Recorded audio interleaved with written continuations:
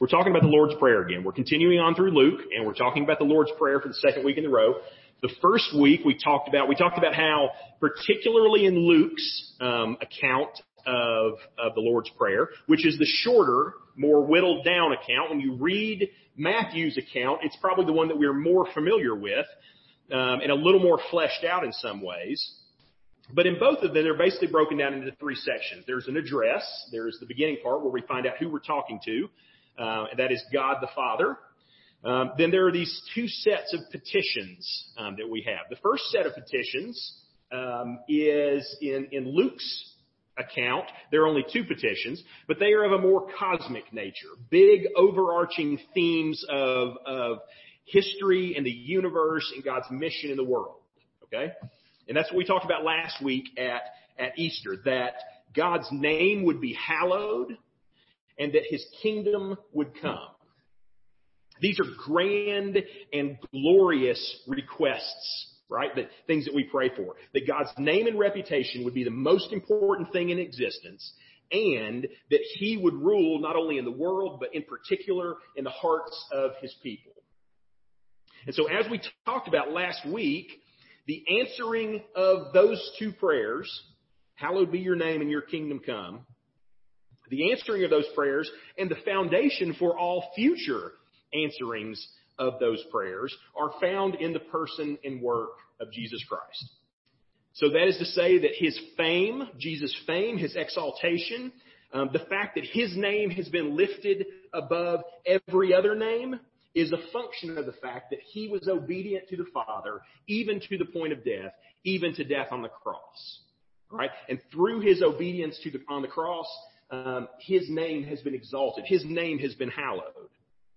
And then we also looked at how the idea pops up in the scriptures about how Jesus' resurrection is the beginning of the establishment of his kingdom. In some ways, it is more than the establishment of his kingdom. And so some of us are familiar with the idea of the already and the not yet that we find in scriptures. In the scriptures, the resurrection is the beachhead of the already, but it is also the final victory of the not yet. Okay? And so we are seeing those themes play out through history. And so in one way, the battle's already won. The war is already over because of the resurrection of Jesus. And then in another way, we see that those events are still playing out in the lives of people and in the history of the world. But Jesus has defeated, in his death and resurrection, he has defeated the cosmic forces of darkness in the world, their dominion over the world. We are praying that his name would be exalted, that his kingdom would come, and then the next petition is, give us some bread. Okay? Kind of seems like a down step a little bit, right? From the cross and the resurrection to asking for our daily bread. It's kind of anticlimactic, it feels like. And maybe even when we emphasize those first two things so much, it almost seems silly for us to ask for bread in light of the glories of those other petitions. But again, here's what we notice about the Lord's Prayer. And it goes back to that address section at the beginning. Who are we talking to in this passage? Matthew tells us that we are talking to our Father who art in heaven. And so that heavenly address that God has places him in a transcendent position of unapproachable light with future cosmic events in his hands, right? That's the God who lives in heaven. But at the same time, the second set of petitions reminds us particularly that he is our Father. The intimate nature of that fatherhood. He really does care that you had a rough day at work, okay? Cosmic things on this side and a daily care for his children on the other. So the second set of petitions remind us that daily life, that daily walk is of inestimable concern to the Lord. And that our blessing in those areas, we rely on him every single second of every single day for those things. And so what we find is this. Jesus' prayer, remember, because he's teaching his disciples how to pray, Jesus' prayer is teaching us not only what is truly important, truly necessary in our lives. But he's also sort of saying, but this is what you need right now from God. This is what you need to get through the day. This is what you will need tomorrow morning when you wake up. These are the things that we must ask for in the posture that we stand before God. And so what we see in the second set of petitions is three things. And convenient to Baptist pastorness, there's a nice little, there's three P's here. Every single day, we need his provision, we need his pardon, and we need his protection. And we are called to ask for those things every single day. So the first one, we need his provision. He says, give us this day our daily bread. Give us this day our day-to-day bread in some translations. So is he only talking about actual bread? Well, no. So bread is obviously, it's a staple of the ancient diet, and it really is to some extent a modern staple too. But when we ask God for our daily bread, we are doing a couple of things, okay? So first off, what we're doing is we are recognizing and acknowledging before God the vast sequence of cause and effect that must be maintained for you to get food and live every single day.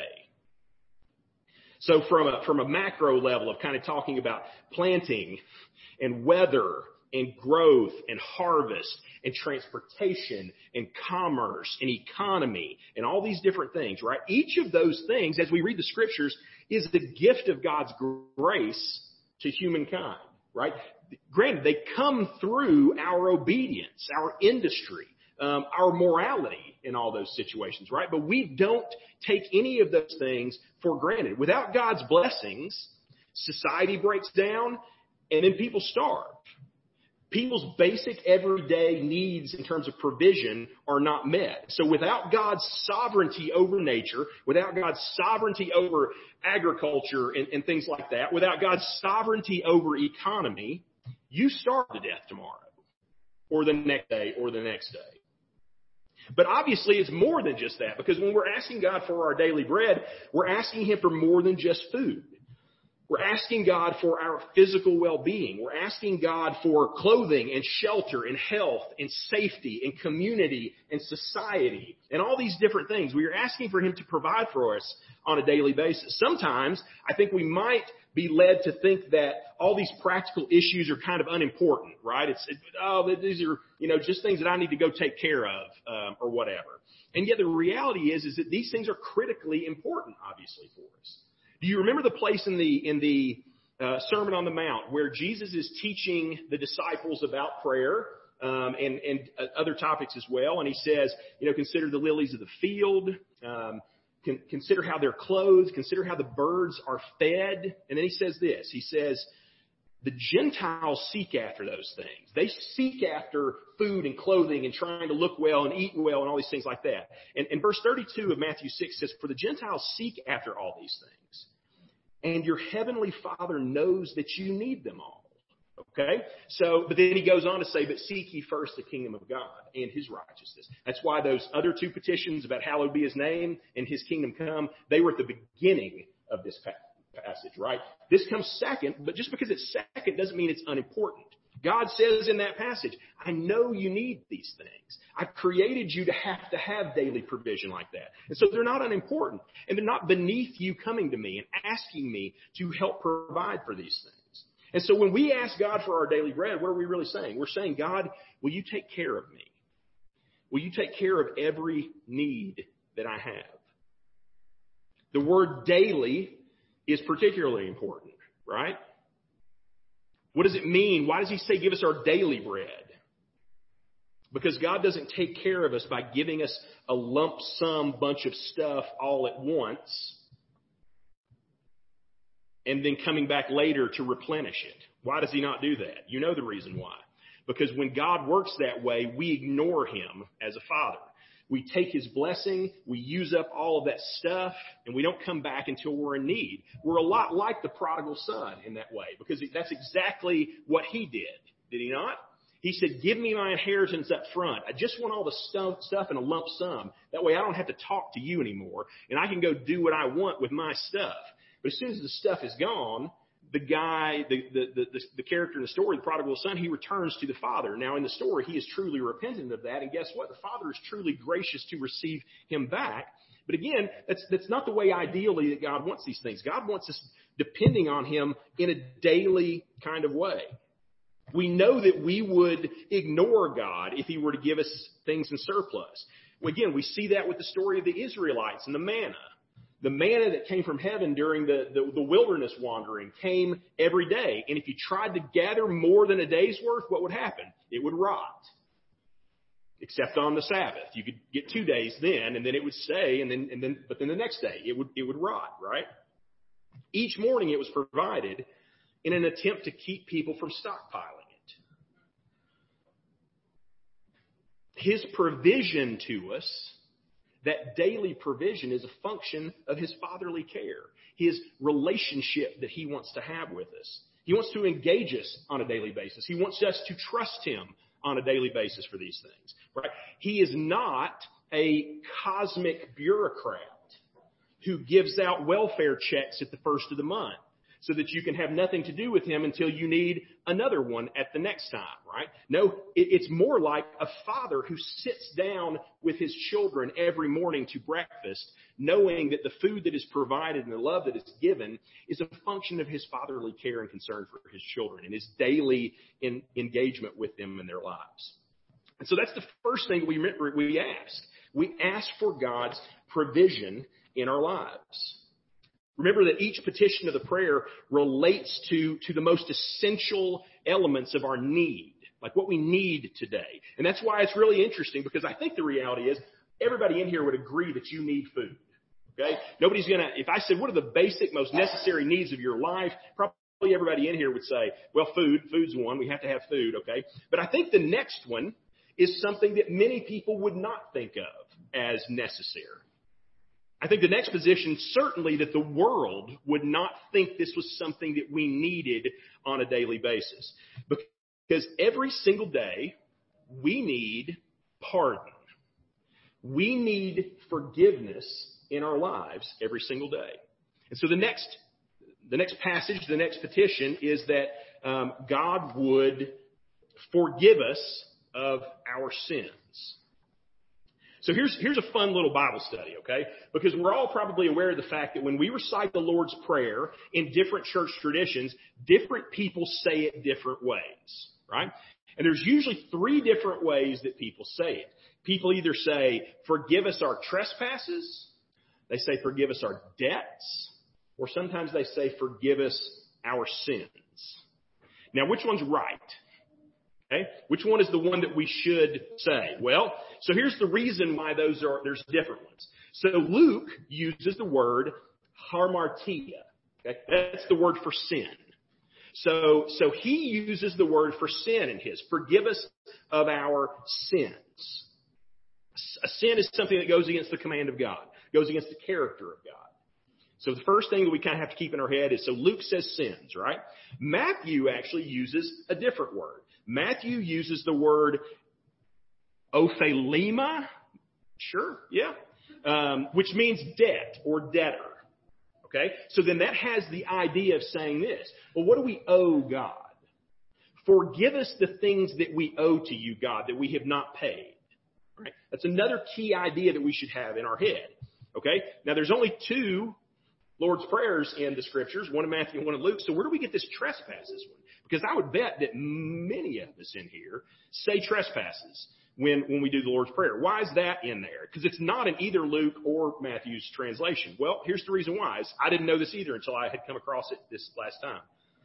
So the word trespasses is parapatoma in Greek, and it comes from Matthew's account, though not in the Lord's Prayer particularly. It's in the section right after.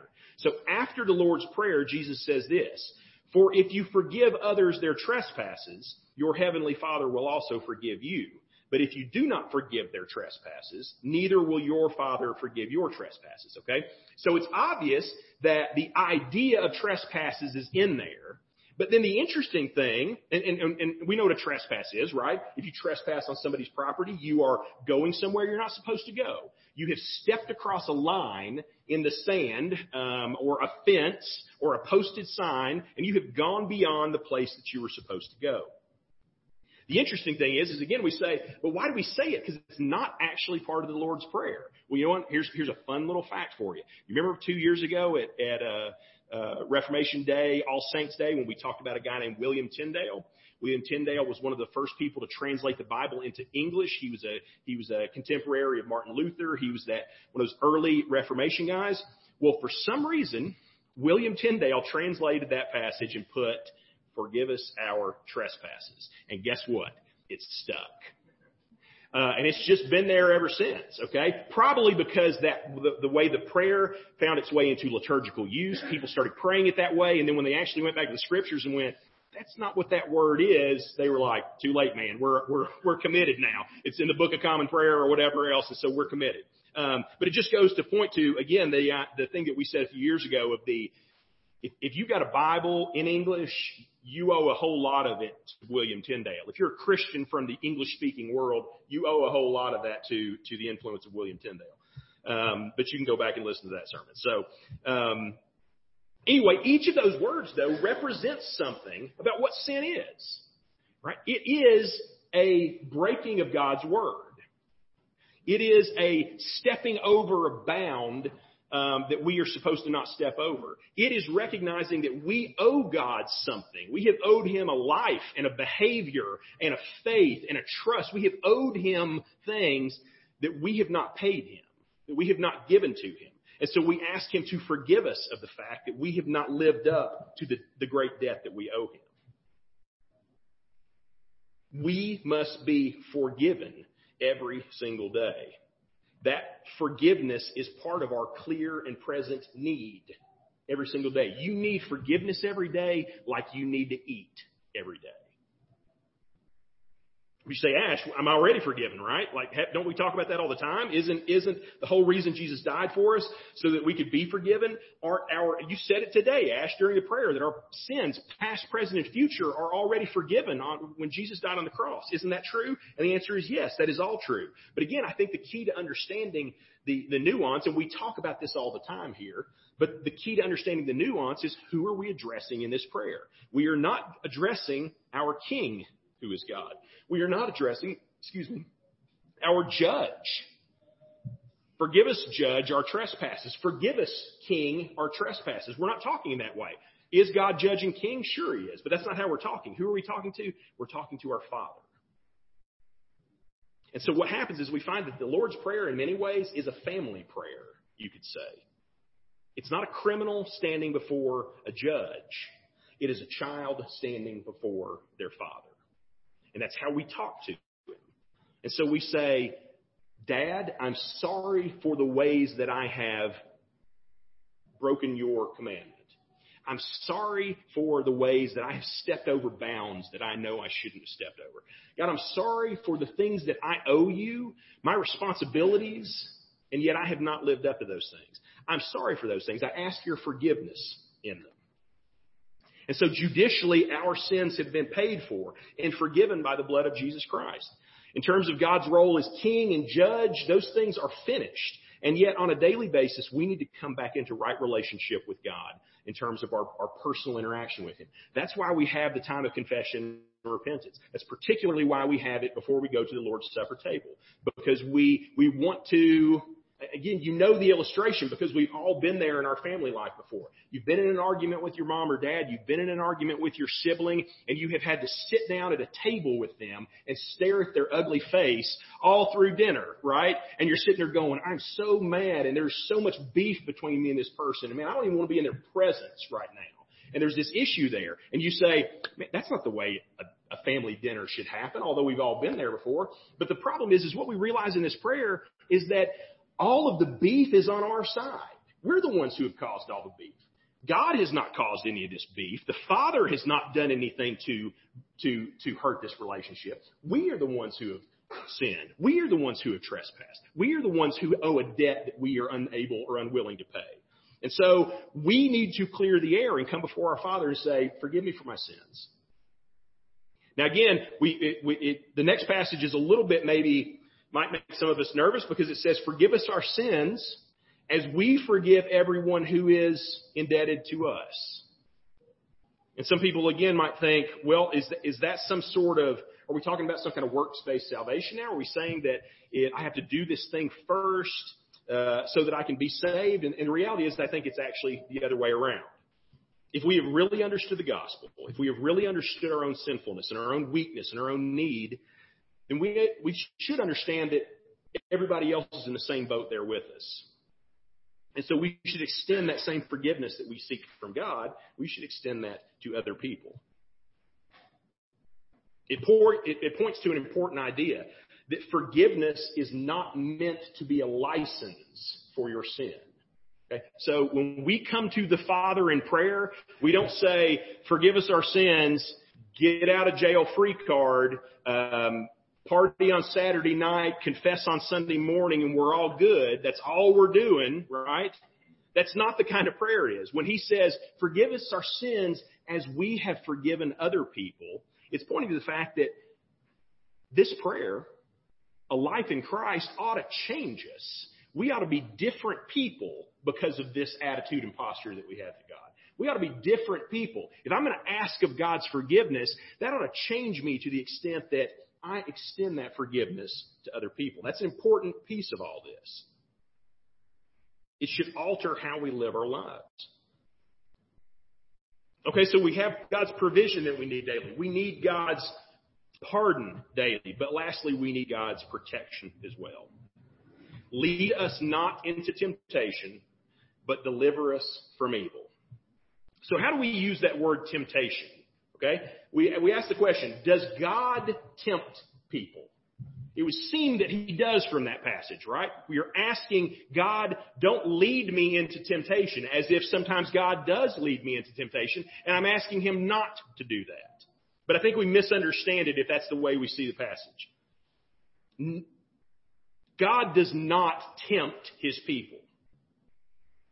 Certainly not in the sense of sinfully trying to trip people up. James tells us that. Let no one say when he is tempted that I am being tempted by God. For God cannot be tempted by evil, and he himself tempts no one. God doesn't tempt you, but he does test you. He does allow trials to come into your life sometimes to either demonstrate growth or in some cases to produce that growth. Again, James tells us of that process. He says, count it all joy, my brothers, when you meet trials of various kinds. Why? For you know that the testing of your faith produces steadfastness. Okay? The language of that passage is, I think, key, because sometimes we might think, no, the test was just there to show the faith that I already have. And the answer is, I don't think that's the case. I think that you are becoming the person you are supposed to be by going through the ordeal. You are building the faith muscles by going through the difficulty that you are going through and being faithful in them. And let steadfastness have its full effect, that you may be perfect and complete, lacking nothing. That's how we grow in the faith, is through testing, through trial in these things. Okay? So if in that case, Ash, if God uses those testings for good, then, and he doesn't tempt us, then what exactly are we asking for? He doesn't lead us into temptation, but we're asking him not to lead us into temptation. But temptation sometimes is used for our good, but we don't want that. What's going on? It seems like it's contradictory in some ways. Well, here's I think the reality is what we find is, and the reason why we're praying this is because when God tests us, the devil is always there to tempt us at the same time. We say that over and over again in Scripture. We see it in the story of Job, when God is testing Job, and yet the devil is certainly tempting him. We see that with Jesus in the wilderness when he is tempted 3 times. There's a test going on of Jesus' faithfulness, but then at the same time, the devil is obviously there tempting as well. That's why this prayer says, deliver us from evil, or some would say deliver us from the evil one. Lead us not into temptation. When we are in those times of trial, don't let the devil come in and mess us up. Because Satan is always there in times of difficulty. He is there waiting, Peter tells us, like a lion, waiting to devour us. And so we have to be always ready for that. And we are asking that God, would you watch over me? Would you protect me in those times? Okay? And the reason we're asking him is because, again, if we are honest about our lives, we recognize that we are all incredibly weak. We are incredibly inept at a lot of these things. That when we get into a situation and are tempted by the devil, that oftentimes we will succumb to that. We just ask that God would forgive us of our sins, right? Why do we need forgiveness of our sins? Because we sin a lot. Because we do fall into the trap. We mess up when we are going through difficult situations. And so here we're asking God for protection because we know that we're liable to do it again. When the difficulty comes, we may mess up again and stumble and fail that test. Just like the hymn that we sing, that we are prone to wander. Lord, I feel it. Prone to leave the God I love. That's our hearts are prone to wander. Paul warns the Corinthian church. He says, let anyone who thinks he stands take heed lest he fall. Right? The Corinthians are very proud of their spiritual maturity and strength. But as we read through the book of 1 Corinthians, we realize these people are a bunch of idiots, right? Like they are failing in every way you can fail. But they thought they were strong in the faith. And so we're called to pray that God would protect us during these things. So I'd say don't fail to budget for temptation. Recognize that anytime you're going through a time of difficulty or trial or stress, that God is using it to grow you, but the devil is going to be right there trying to use it to derail you as well. And just as an added piece, don't ever seek after temptation. He says, do not lead us into temptation. Man, every once in a while you'll find somebody who makes some dumb comment like, well, I want to go to this place and do this thing and be a part of this thing. I'm not going to partake of it. I just want to test my own resolve or something like that. And it's like, man, that's a dumb idea. Okay. You're not that tough. Okay. The idea is flee from temptation, run from it like a man being chased by sharks. You're not running from sharks, swimming from sharks, but flee temptation. Don't ever feel like, oh yeah, I'm going to test myself. I'm going to go out there and see if I've got what it takes to stand up to this temptation. Because more often than not, that's you being dumb and the devil is just waiting for that opportunity. So all of that to say, how should we pray? That's what the disciples are asking in this passage. And I think it leads us to do two things. It leads us to Jesus is teaching us petitions, like he is teaching us the actual core things that we need to be asking of God. But he's also teaching us a posture when we come before the Lord in prayer. We ask God for all these things, both on a big picture level and on a small picture level. We want people to know Jesus. I'll bet you pray about that sometimes. I bet you've got friends and family who you want to know Jesus, and you pray for those people. You want to see his kingdom come in their lives. You want to live in a world that is orderly and holy. Like you want to live in a world that is safe and people are righteous and they live rightly. You want people to believe the things of God, to desire the things of God. All that is tied up in those petitions. Hallowed be your name, your kingdom come, your will be done. That's what we're asking for God in those things. But we also ask for these things on a small, zoomed-in basis. We want God's daily care. We want to grow in His grace and knowledge. We want to be at peace with God. We want to be protected from the dangers that are around us. Each of those is connected to those provision, pardon, protection of the second half. And so Jesus is giving us the core petitions to ask God. So what I would encourage you is when you go to God in prayer, you'll find probably that many of the prayers you pray on a daily basis fall into these categories. Okay? But you also might think to yourself about how, as you pray, if you are leaving some of these categories out, that you are probably being presumptuous in some way. Okay? If you never pray for your daily bread, maybe this is the reason, maybe not, but it's probably because you think you got that covered. You're like, I got this. I can do this, God. I can do that daily bread part on my own. And you can't. My kids probably think that food just magically appears in the fridge every day. Okay? But it would only take a few days of no income coming in, of nobody going to the grocery store before they would realize this stuff doesn't just magically happen. That somebody has provided these things for us. So we pray these as petitions. They sort of focus the categories of things that we should be thinking about. Again, maybe you're somebody who is consumed with the daily issues of life, but you don't pray about the big stuff. Okay? Like you're praying for God's protection and forgiveness and provision every single day, but you think very little of His kingdom, of His will being done in the world, of His name being hallowed. Okay? Or maybe you're the opposite. I don't know. But it's Jesus is giving us a picture of what our petition should be, but He's also giving us a posture. God is this transcendent being who we cannot even fathom the plans that He has, that we cannot see all the pieces coming together, that we don't know how He is going to bring all these things together. All we do is get a picture of the end of the story, and then we are left to watch how the whole thing plays out. And so He is this big, infinitely wise, infinitely good, infinitely holy, infinitely creative, a God whose plan is coming to fruition, and yet at the same time, He is a Father who cares deeply for you. He cares deeply for your family. He cares deeply for your neighbors. He cares deeply for every aspect of His life, and He wants to be connected at every aspect of your life. And moreover, He wants you to realize your vulnerability in those things. He wants you to realize that you are little and He is big and He cares for you and He is going to take care of you in all of these things. So I hope that you'll take these things and you'll apply them into your prayer life.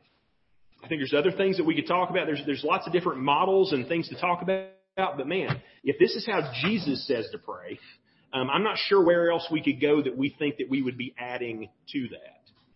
That this is a beautiful picture of both our posture and what we should ask of our Father in heaven. So let's go to the Lord in prayer right now. And let's kind of pray. I'm going to pray through the Lord's Prayer as we go. And I hope that you'll do the same in your own prayer time. Father God, we come before you as our Father. We acknowledge you as our Dad. God, that you have adopted us into your family, that you care for us. God, it is a strange thing for us to have a Father, that my Father is the King of the universe. That is a strange thing and a difficult thing for me to wrap my head around, as I'm sure it would be difficult for a small child to understand that their father was the president, or that their father was this captain of industry or something. How much more infinitely so is it strange for us to think that the Dad who provides for us on a daily basis is also the creator of the universe. And Father, we know that your plans, that God, you have created this entire world for your glory, and we want your glory to be known. We want your name to be exalted and lifted up. We want every single person, when they hear the name of God, to worship, to be brought to their knees in awe and God, recognition of the glory of who you are. We want everyone to know your name, that the rocks would cry out, that all of creation would be declaring who you are. That's what we ask of you. We know that you are doing that. We read your word and we see that these plans are coming to fruition over the course of human history, God, and into eternity.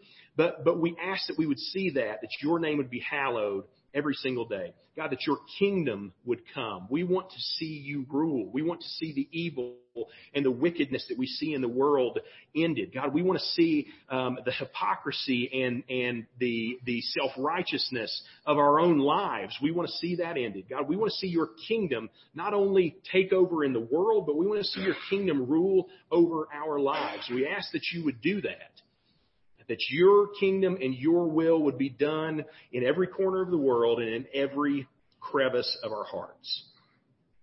Father, every single day we need you. We need you to provide for us. God, we need you for our food. We need you for our livelihoods. God, we need you for our shelter and the community. God, we need you as we have seen throughout this year with COVID. God, the smallest things that we would have never anticipated and could not plan for, can derail our entire society so quickly. Father, we need you to provide for us each day, to care for us, just as you have through this whole time. We thank you for your blessing in those areas. God, we ask your pardon in our lives. We recognize that we have sinned, that we continue to sin, that we continue to mess up in any number of ways. That we sin against you and we do stupid, selfish, self-righteous things. God, that we present ourselves as children of God and then we act like children of the devil. We do this on a daily basis and we need your pardon. God, convict us of these things. Mortify that sin in our lives. Conform us to the image of Jesus. Make us more and more like him as we go through our lives each and every day. Father, and lastly, we ask for your protection. God, there are forces in this world that are so much bigger than us. God, whether those are human forces of government and culture that are moving and shaping things and making decisions. God, whether those are the spiritual forces in the outer realms. That we understand that we are in a war against the demonic, God, that there are forces in this universe that are trying to pull us away from you, trying to lie to us, trying to lead us into despair, into sin, into hopelessness. And so we ask for your protection against those things. We ask that you would keep the evil one at bay in our lives. God, I don't want to be tempted in these things. I don't want to prove my mettle in these things because I know that 9 times out of 10 that I'm going to be weak and fail. And so, God, take this temptation from us. God, if you are going to test us, we will trust you in those tests. And we will trust that you will provide the strength that we need in those moments. But God, in those moments, keep the devil at bay. Keep the temptation away from our lives. Because we are weak and likely to stumble in those times. Father, we ask all of these things because we know that you are good and wise and faithful, that you are capable of answering every prayer that we have. God, that you love your people and that you are powerful to save them. So we ask that you would do that. I ask that you would do that in my family. I ask that you would do that in this church. I ask that you would do that in our community. Father, I ask that your name would be hallowed and your kingdom would come.